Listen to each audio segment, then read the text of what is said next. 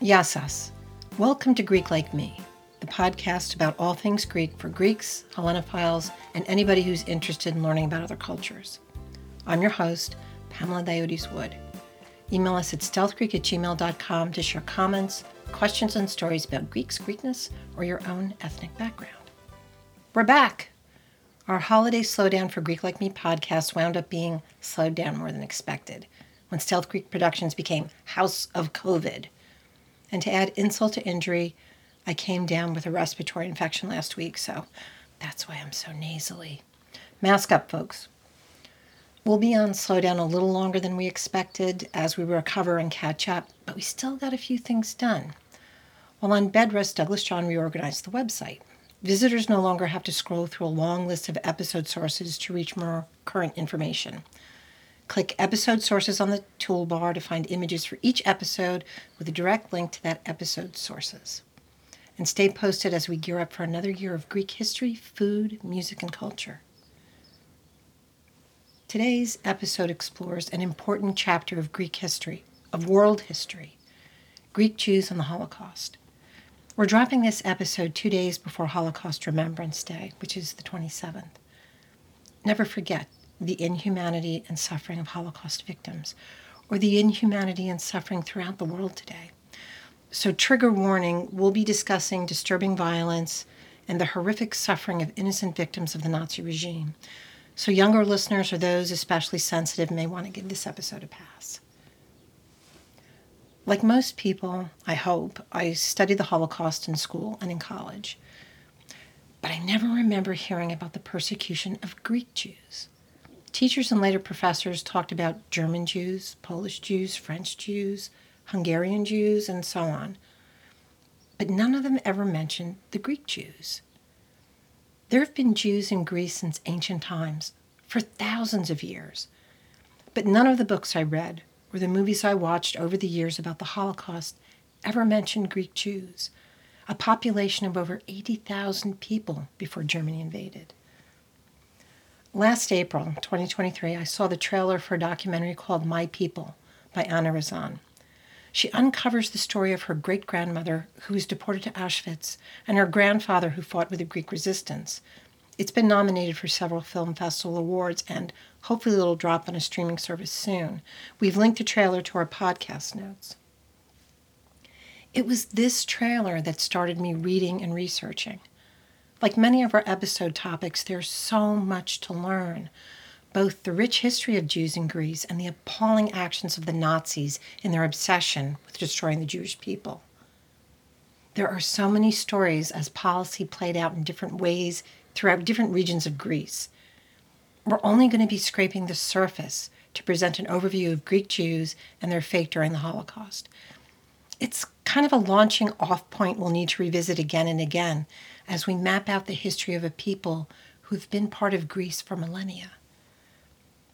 There's archaeological evidence of Jewish synagogues in Greece going back to the 5th century BCE. The Romaniot Jews of Eastern Mediterranean were the oldest Jewish community in all of Europe. According to the Jewish Museum of Greece, Greece was the gateway through which Jewish people reached the rest of Europe. And the Romaniotes have lived in Greece continuously since Hellenistic times. I've heard the pronunciation Romaniot, but it was all English speakers, and I'm suspicious of people who pronounce the third letter of the Greek alphabet delta. Please message us if you have family roots, and you can let us know the correct way to pronounce it. But I'm going to be pronouncing it Romaniotes. The Romaniotes spoke Yevanic. I'm not sure the pronunciation of that either, a Judeo-Greek dialect that included Hebrew, Greek, Aramaic, and some Turkish words. There are very few Yevanic speakers left in the world. Reportedly, a handful of elderly Jews in Turkey still speak it.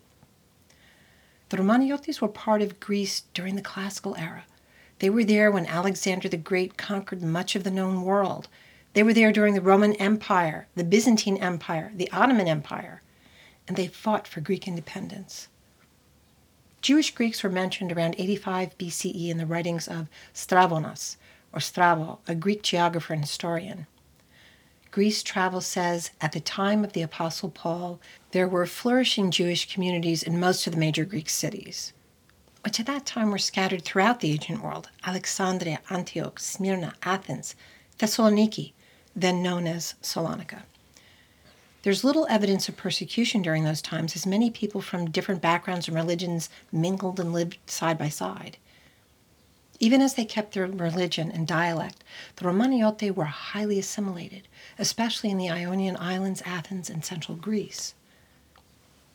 The majority of Greek Jews came well after the Romaniotes, though.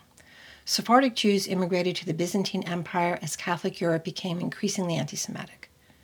A great wave of them came in during the time of the Spanish Inquisition, which started in the late 15th century. Those who weren't murdered or forced to convert were expelled from Spain, as well as Italy and Portugal, and large numbers sought refuge in what was then Ottoman-occupied Greece. The Ottoman Empire welcomed them. The Sephardic Jews spoke what is called a Judeo-Espanol dialect called Ladino. They were a more educated class of people, many of whom had worked in business or for the governments of the countries that had driven them out. Most of these folks settled in the northeastern areas, like Salonika. Salona became a Jewish majority city, known as the Mother of Israel, or sometimes the Queen of Israel. Where the Romaniote Jews had long ago become part of the Greek communities they lived in, Sephardic Jews in Salonika became neighborhoods unto themselves in the early days. As new residents of the Ottoman territory, many served the empire that had welcomed them, creating a conflict between themselves and the very Greek Romaniote. But over the centuries, the Sephardim became part of their communities as well. During the Greek Revolution, Romaniote fought for independence. But Sephardic Jews in the Peloponnesos and areas of central Greece were often punished in retribution for perceived loyalty to the Turks. Overall in Greece, whatever anti-Semitism did exist was mostly centered in Salonika, especially during the Balkan Wars of the early 20th century, when Salonika became Thessaloniki, as it was finally wrested from Turkish control and again became part of Greece. This was in 1912, around 80 years after Greece won independence from the Turks. The influx of Asia Minor Greeks during the 1920s population exchanges between Greece and Turkey, and the catastrophe, the genocide of Greeks that drove even more Greeks from Turkish territory, created a backlash against Jews in Thessaloniki, who were seen as competition to the Greek refugees crowding the region, even though they'd been there for hundreds of years. Greeks and Jews had lived together with their Armenian and Turkish neighbors in Greek towns scattered throughout Turkish territory for an unknown number of years. The Greeks exiting Asia Minor and entering Greek territory were both welcomed and dismissed by their fellow Greeks as they swarmed into a country already suffering extreme poverty. They had to struggle to make their place. The Mother of Israel's once majority Jewish population shrank against the influx of Greek refugees, and the city became more Hellenized. A few anti-Semitic organizations popped up in Thessaloniki, later quashed by Prime Minister Metaxas' government when he came into power in 1936.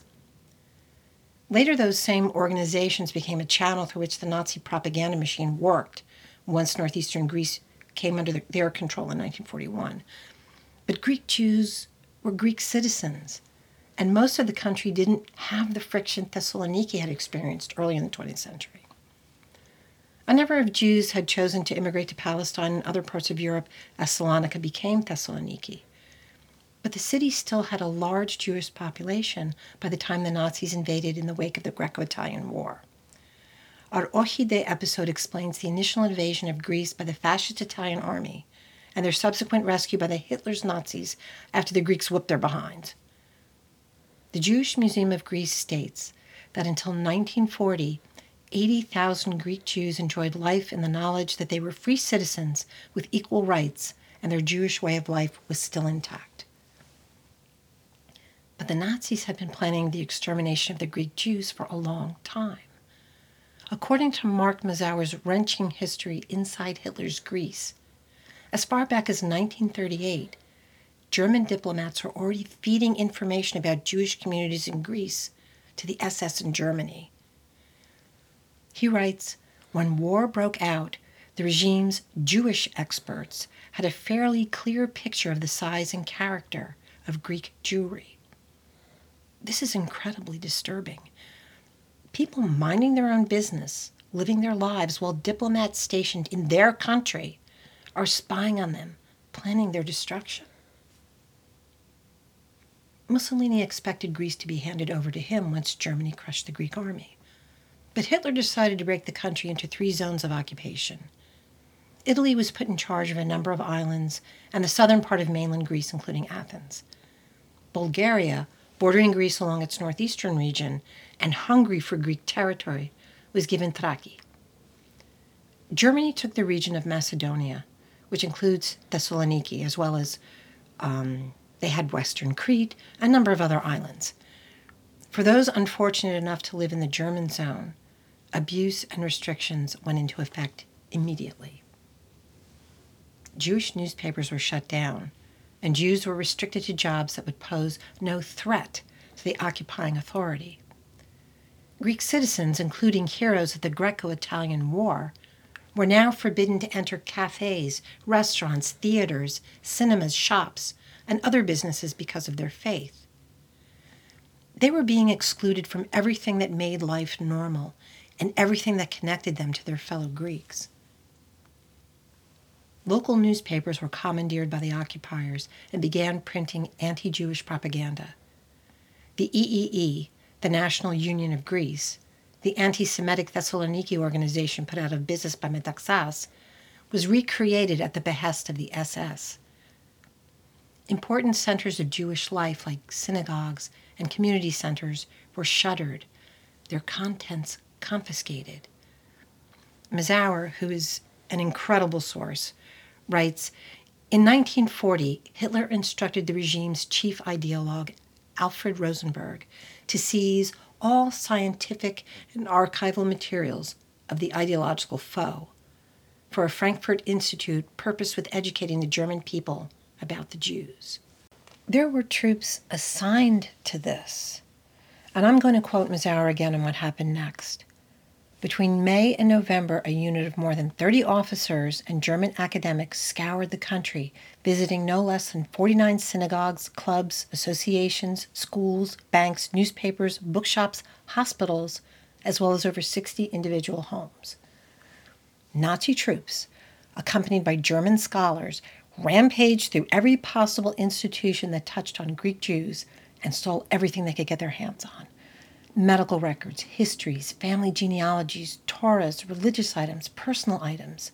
They shipped it out and created a museum about what they hoped would soon be an extinct group of people.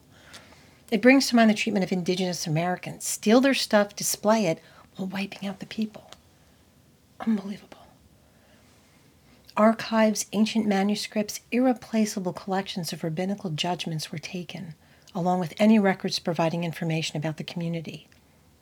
Rosenberg opened a library for the exploration of the Jewish question, which housed 500,000 volumes. 10,000 of those were Jewish books and manuscripts from Greece alone. Stealing every aspect of a group's history, religious life, its very existence, before exterminating that group. Evil does exist. In the United States today, we see politicians and their supporters attacking, gaslighting, and negating people and their histories. We are supposed to be on guard against this monstrous behavior. That's what the Holocaust has taught us. On Saturday, July 11th, 1942, male Jews of Thessaloniki over the age of 16 were ordered to gather at Eleftheria Square. Eleftheria means freedom, so Freedom Square, to register as civilian laborers and receive work cards. For hours on that very hot July day, 10,000 men were forced to stand, without hats, on the Sabbath in the heat, without water. Some were forced to do calisthenics until they dropped. Christian Greeks had been told helping a Jew, allowing them into your store, into your home, giving them water when they were being tormented, would result in severe punishment for the offender and their family. Foreign consuls, seeing this, began scrambling to evacuate Jews that had citizenship in their countries. The Turkish consul, Selahattin Ukman, gathered up Jews with even the remotest proof of Turkish citizenship, according to JewishRoads.org. About 40 people were released to him. He was called righteous among nations by Yad Vashem for saving those lives.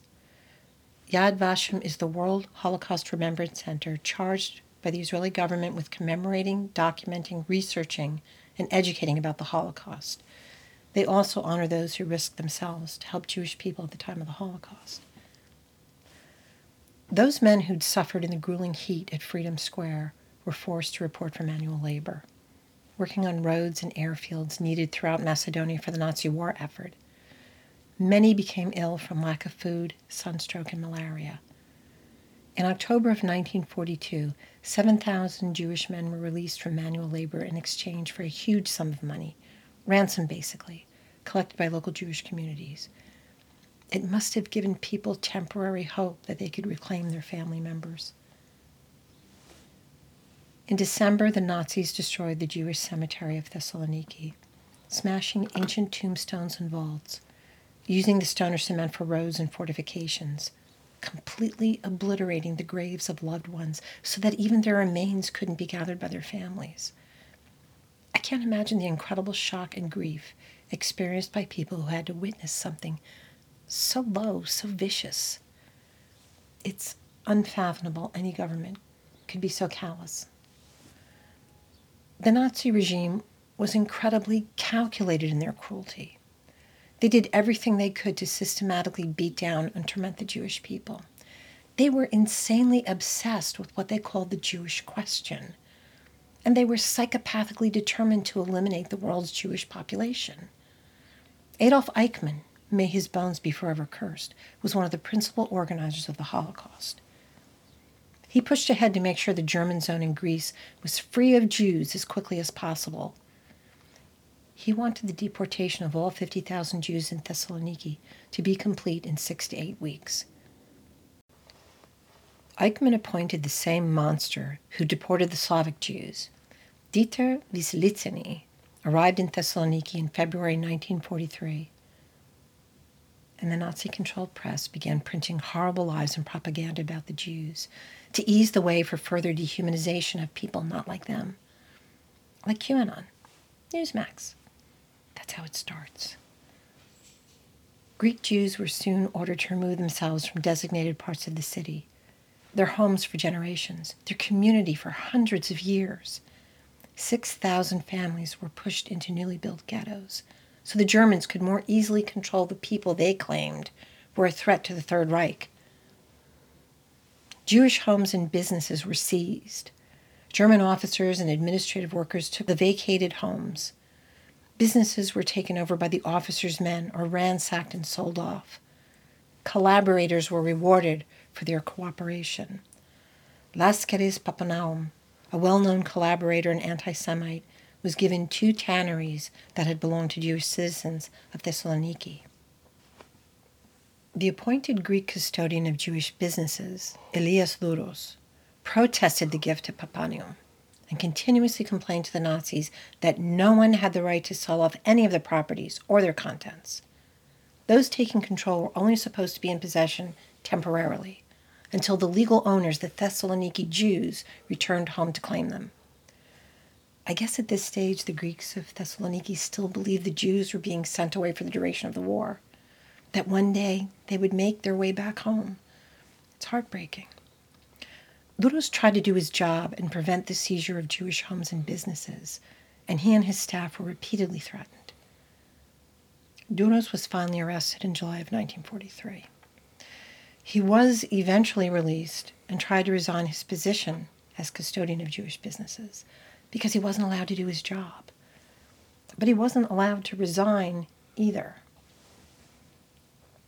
Synagogues, Jewish community centers, and libraries were bought up for a pittance and leveled before the lots were sold to contractors. Homes were dismantled as Germans and collaborators tore them apart, looking for rumored riches hidden inside. The Germans blew up synagogues or used them to stable their horses. To Greeks, all of this behavior should sound very familiar from the purges of Greeks in Turkish territory. The murders, the massacres, the desecration of holy places, and the cleansing of the land, making Greek anti-Semitic groups in Thessaloniki all the more revolting. Rabbis were harassed on the streets. Occasionally, Jews were arrested and shot as communists. By February 16th, a curfew was enforced against Jewish citizens. By the 25th, the yellow star was required to be worn by all Jews in the city. Christian Greeks weren't permitted to speak to Jews or interact with them in any way on threat of severe punishment. The emotional torture was diabolical. Separate the Jews from their community by not allowing them to conduct normal business or follow social norms, then physically separate them into a ghetto while giving their homes and belongings over to the occupying forces. Remove all records of the community and ship them to Berlin. Desecrate the graves of their loved ones. The Nazis systematically wiped out all of the ties the Greek Jews had to home and community, and finally deported them to Auschwitz, so there would be nothing and no one left to show that the Jews had been there. Early on, the Germans had claimed the deportation of Greek Jews was for military security. But children, the elderly, and the sick and mentally ill were pulled from hospitals and asylums in the rout. At the beginning of March, the chief rabbi of Thessaloniki, Zvi Koretz, who'd acted as representative for his people, was told to prepare them for deportation. He tried to bargain with the Nazis for their lives without success. In 2 written protests Greek political leaders sent that month, Mazower tells us Greek leaders raised the fear that the Jews were destined for extermination, which the Nazis continued to deny.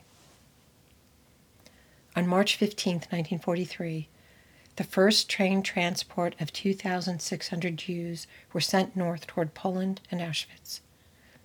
In April, Rabbi Koretz was able to meet with the Greek puppet prime minister Yanis Rallis to beg his help in stopping further deportations. Surprisingly, Rallis did file protests with the Nazis, but in the end, the deportations continued.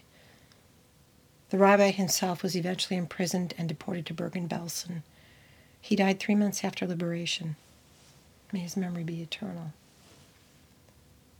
Christian Greeks were forced off the streets as the Jews were driven out of their neighborhoods to the railway station. The Nazis seemed to want to continue this lie that nothing bad was happening. They were just sending the Jews so they were out of the way and couldn't spy on the German army. They were going to get worker IDs and work crews for the benefit of the German state. Thessaloniki was the first and hardest hit in Greece. It was also the biggest Jewish population in Greece. After Thessaloniki, there was less obedience to German demands to register or to name Jews in a community. This was first spurred by the evidence of Nazi duplicity. Jewish citizens were allowed to bring their valuables and suitcases with them as they were taken away. But it was later discovered the same belongings turned up in the pockets of the German soldiers escorting them away. Suitcases of clothing and other items belonging to the Jews of Thessaloniki were being sold on the black market in the Peloponnesos just weeks after deportations took place. It was soon plain the Germans had no intention of letting the Jews return home. Mazower recounts a story by the novelist Yorgos Ioannou, who was a boy at the time of the deportations. His baba, his father, was a train driver pressed into service by the Nazi regime. He was ordered to drive the trains deporting Greek Jews towards Serbia, where German officers initially insisted they were being allowed to establish a Jewish state. But it was only a stop before their final destination. Yorgos remembered his father returning home distraught after one of these journeys. Yorgos' father saw train cars packed with victims. No food, no water. Partway through the journey, he was forced to stop the train in a remote area where Nazi guards searched passengers for valuables, stealing everything they could carry. Yorgos' father saw that people were dying in the cramped cars and witnessed the body of a young boy thrown into a ditch beside the tracks like trash. His father told Yorgos that child made him think of his own sons, while German soldiers threw handfuls of watches at him. The German zone was relentless in its destruction of the Jewish community. Jewish Virtual Library reports that after the deportations of Thessaloniki, only 3 Jews were left in the city, all of whom had married Greek Orthodox Christians and converted. The Bulgarian zone was complicit in following all German directives for seizing Jewish property and deporting Jews. The Italian zone was a completely different matter. The Italians ignored German demands for strict measures and deportation. Through 1943, thousands of Greek Jews escaped into the Italian zone. Mazzaro writes that the Italians and Greeks were disgusted by the Nazi racial policy against the Jews and even tried to oppose it. Italian soldiers and diplomats took part in derailing Nazi policies against the Jews. Greek resistance groups spirited them away into the mountains, where Nazis couldn't reach them. Outside of Thessaloniki, resistance against the Nazi persecution of Greek Jews was getting stronger. Italian diplomats forged papers claiming Italian citizenship for some and getting them out of the country. The French charge d'affaires in Athens tried to convince the Vichy government, the French puppet government of the Nazis, to help Jewish families who were French nationals, some even veterans of the French army during World War I. But his pleas were ignored. They wouldn't have been safe in France anyway. Black marketeers would smuggle Jews to the Middle East for a price. In September 1943, Italy surrendered to the Allies. It was a terrible blow for Greece, especially Greek Jews, as the Nazi army rushed in to take over the Italian zone. In October 1943, the orders came through. Eichmann wanted the entire Jewish population of Athens and the rest of Greece deported to Auschwitz without further delay. The men who'd successfully carried out the destruction of the Jewish communities in northeastern Greece were transferred to Athens. It began with a curfew forbidding Jews to step outside of their homes between 5 p.m. and 7 a.m. Then a decree issued by the German Chief of Security and Police forbade Athenian Jews from leaving or changing their place of residence. Jews were ordered to report within 5 days to the Jewish Community Center to register their names and addresses with German authorities. Anyone disobeying these directives would be shot. Christians helping or sheltering Jews were warned they would be sent to concentration camps or worse. Athens Grand Rabbi Elias Barzelar was ordered to collect information on the Jewish community and hand it over to the Nazis. Instead, Barzelar destroyed the records and was snuck out of town by Greek partisans in a mail truck, along with his wife and daughter. They were evacuated into the mountains, where the rabbi aided the resistance. He survived the war along with thousands of other Jews from the region who'd followed his example and escaped to the mountains where the Greek Liberation Army was in control. In all, 2,000 to 2,500 Jews joined the partisans, many in the resistance in Karpenisi, home territory of the Diotis clan. 500 more escaped to Smyrna in Turkish territory. Others were hidden by Greek Orthodox clergy, monks, nuns, and citizens. Jewish Virtual Library says that the Greek police proved helpful and sympathetic to the Jews. But the Germans continued their insane persecution all over Greece. On the island of Rhodes, Jewish citizens had avoided arrest and deportation that swept through the rest of Greece as Nazis took control, until mid-July 1944, when the German command in charge of the island consolidated the Jewish population into a few villages. The president of the Jewish community was given orders. This is always how the Nazis proceeded. They put Jewish leaders in charge of relaying their orders, or would appoint someone to be the leader in charge of communicating with the people. Was this false comfort? Sadistic bullshit? I don't know. The president of the Jewish community of Rhodos was told all Jewish men over the age of 16 were required to gather to receive identity cards and work permits. That morning, as the men arrived, the SS appeared along with an interpreter to tell the president that the women were to bring all of their belongings and join their husbands, or they would be shot. When the women got there, the Nazis stole all the valuables they brought with them, brutalized the civilians, while their colleagues looted the empty homes. They took their eyeglasses. They pulled out their gold teeth. Where in God's name did these monsters come from? On Sunday, July 23rd, more than 1,600 Jews were ordered to leave the island. They were marched through the city on empty streets the Nazis had cleared by setting off air raid alarms and forcing Christian citizens to stay inside their homes. As they walked toward the port, guards beat the Jews with rifle butts, herding them onto 3 old cargo vessels. Several people died on the trip to the mainland port of Piraeus. Their bodies were thrown overboard. And you can feel the terror just growing and growing for these poor victims. From Piraeus, the victims were sent to the infamous holding camp, Haidari, where women and men were separated, strip-searched, and in some cases beaten to death.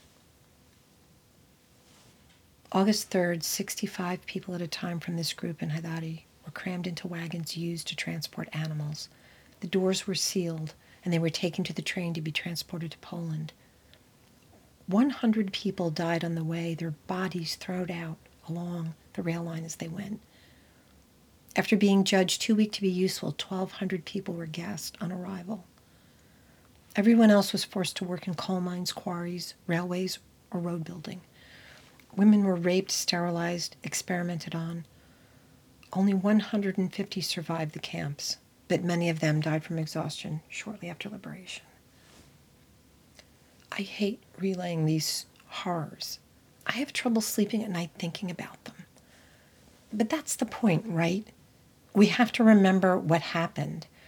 We cannot forget it, or it will be repeated over and over again against the Jews, the Gazans, Tibetans, Iranian women, Black Americans. We have to face it, acknowledge it, and try to prevent it. That doesn't seem to be working too well right now. But we have to bear witness. We are bearing witness.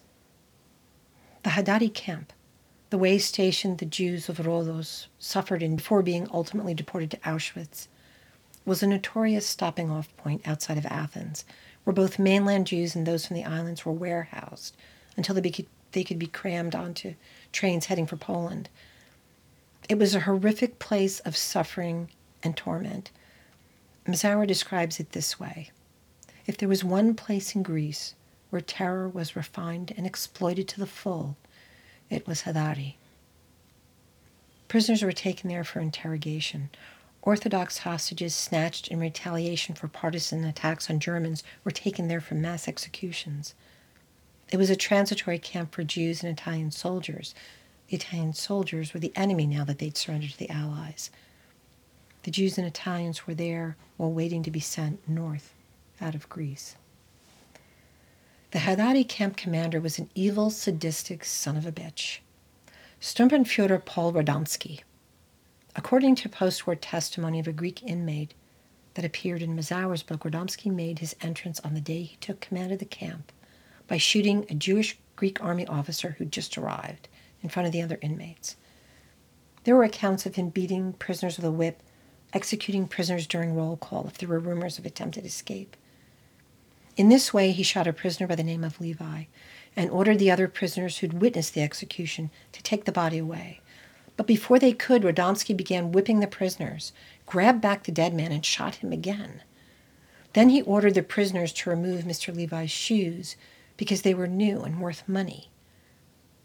Any civilized government would have relegated this psychopath to an asylum for the criminally insane. But in Hitler's army, he was just one of many monsters let loose to kill, torture, and destroy innocent people. On March 23, 1944, Jewish men in Athens were told they were being deported to Germany to work until the war was over because of their support for Britain. Many Jews had already escaped Athens, as we said, for the partisan strongholds in the mountains. But remaining men, women, and children of Athens were collected at the Melodoni Street Synagogue until over 700 Greek Jews were finally held at gunpoint in their place of worship. They were taken to the Haidari camp, but were on a train to Auschwitz 10 days later. Hundreds were fated for Dr. Mengele's sadistic experiments. The rest were gassed. On March 25th, the Jewish community of Ioannina in northwestern Greece were rounded up. 95% of the Jewish population of the town made the terrible trip to Auschwitz. Corfu, an island off the northwestern coast of mainland Greece, was stripped of its Jewish population in June, who were sent to the island of Lefkadas, over 75 miles or 122 kilometers to the south. There in the middle of one of the town squares, barbed wire had been erected to form a holding area for Jewish prisoners. A Greek Orthodox priest walked over to one of the prisoners to offer him a cigarette. The Nazis shot the prisoner and aimed next at the priest who dared to show kindness to another human being. Greek police were able to intervene and save the priest. Still, local Greeks tried to feed the prisoners, cramming morsels of food through the barbed wire. Some of the Corfu Jews did evade the roundup. We've linked a YouTube video to the podcast notes called The Secret of Erikusa. It tells the story of a Jewish tailor named Savas living on Corfu, just outside of the Jewish quarter of his hometown with his wife, 3 daughters, and granddaughter. The people on the small nearby island of Erikusa would take boats to the bigger island to shop, and many came to know the tailor. Savas' family escaped to Erikusa when the Germans came for the Jews of Corfu, and the people of the small island hid the family, and they survived the war. Stories like these kind of kept me going as I waded through 3 years of horrific, mindless violence against the Jews of Greece. And I want to share more of these stories of hope, decency, and humanity, to emphasize the utter cruelty and subhuman behavior of the Nazis, and how regular people pushed back in the face of evil because they could not do otherwise. The chief of police in Athens, Angelos Evert, provided false identity papers to Jews in Athens, shielding them from persecution and helping them to escape. He was hailed later as righteous among nations by Yad Vashem. There's the story of the father of future Israeli Prime Minister Shimon Peres. His name was Yitzhak Persky, a volunteer in the British Army. One source says he parachuted into Greece, another that he was stationed there, but since Nazis were fully in control of Greece at the time, I'm going with he parachuted in. He was captured by the Germans. Persky escaped, and with 6 other British soldiers was hidden for 2 years in a Greek Orthodox monastery on mainland Greece. Finally, the soldiers decided to try to escape Greece and were captured again and placed in a POW camp. But they survived for 2 years because of the Greek monks. On Zakynthos, on September 9, 1943, Nazis landed and ordered the mayor to produce a list of the names of local Jews. The mayor went to the local metropolitan, Chrysostomos, for help. A metropolitan is kind of a step higher than a bishop. Chrysostomos advised him to burn the list and went to the Nazis to argue that the Jews were Greek citizens and must not be deported. The Nazi commander again demanded a list for deportation. Chrysostomos and the mayor of Zakynthos wrote down their own names and rushed off to warn the island's 275 Jews to hide in the mountains. Most of them survived. One of my favorite figures in the resistance against Jewish persecution is Archbishop Damaskinos of Athens. May his memory be eternal. Yad Vashem says Archbishop Damaskinos undertook the role of leading the battle against the German policy regarding the annihilation of the Jews of Greece. He began to act as soon as news of what was happening in Thessaloniki reached Athens. He collected money to send to Metropolitan Gennadios of Thessaloniki to provide food and shelter for Jewish victims in the early days of Nazi bullying. Damaskinos conferred with leaders of the Jewish community and wrote a letter to Greek Prime Minister Logothetopoulos demanding the Greek government refuse to allow the deportation of Greek Jews. This letter was signed by dozens of important Greek leaders.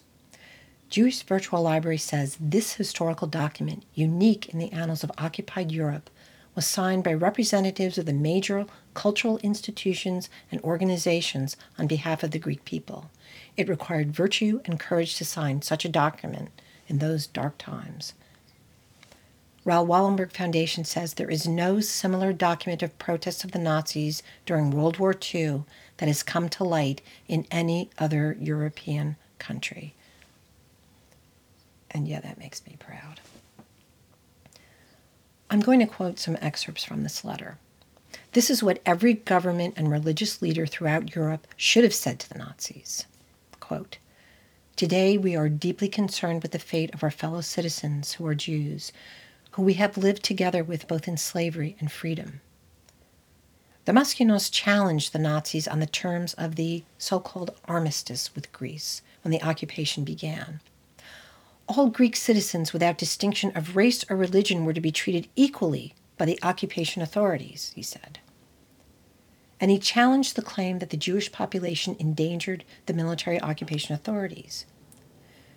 He refused to be complicit in deporting Jews, saying, "In our national consciousness, all the children of Mother Greece are in inseparable unity, equal members of the national body, irrespective of religion or dogmatic differences." Damaskinos said, "Our holy religion does not recognize superior or inferior qualities based on race or religion, and thus condemns any attempt to discriminate or create racial or religious differences." That is the Greek Orthodox religion I was raised in. Damaskinos was called before the occupation authorities to explain himself. His response was, "I have taken up my cross. I spoke to the Lord and made up my mind to save as many Jewish souls as possible." Nazi General Jürgen Stroop, leader of the SS in Greece, threatened to put Archbishop Damaskinos in front of a firing squad. The holy man's response: "Greek religious leaders are not shot, they are hanged. I request you to respect the custom." Stroop didn't follow through, and Damaskinos plowed right ahead, doing everything he could to thwart the Nazis. He condemned the persecution of Jews and ordered his priests to preach that message in their sermons to their congregations. Orthodox priests, under his leadership, forged thousands of Orthodox baptismal records, helped Jews to escape the area, or hid them with their own families. 250 Jewish children were hidden and protected by the Greek clergy. Over 600 Greek priests were arrested and deported to concentration camps for helping Jews. On May 27, 1969, Yad Vashem recognized Archbishop Theophilos Damaskinos as righteous among nations. Jewish Virtual Library says Athenians in general showed hostility to anti-Jewish measures. There was widespread famine in Greece during the Nazi occupation, as nearly all the food was requisitioned by the German army. Many Greeks died of starvation, but still the people pushed back, even in small ways. There was no full-scale looting of Jewish homes, as there had been in Thessaloniki. Many of the homes vacated by escaping Jews or Jews who were arrested by the Nazis were taken over by neighbors and friends of the victims who protected them from looting. Jewish Virtual Library says the largest number of Jews survived within Greece through the protections offered by the EAM, that was the partisans, and a variety of sources including Archbishop Damaskinos and Chief of Athens Police Angelos Evert, and a large number of the population. And yet, despite the actions of Archbishop Damaskinos, Police Chief Evert, Metropolitan Chrysostomos, and many other priests, mayors, and regular citizens of Greece, 81% of Greece's Jewish population died during the Holocaust. Memory eternal. Understandably, many who did survive decided to immigrate to Israel, the United States, parts of Western Europe, South America, and other places. How hard it must have been to even imagine returning to villages and cities where homes and places of worship had been razed, where the resting place of families had been desecrated and destroyed, where they'd been beaten and tortured, and so many had died.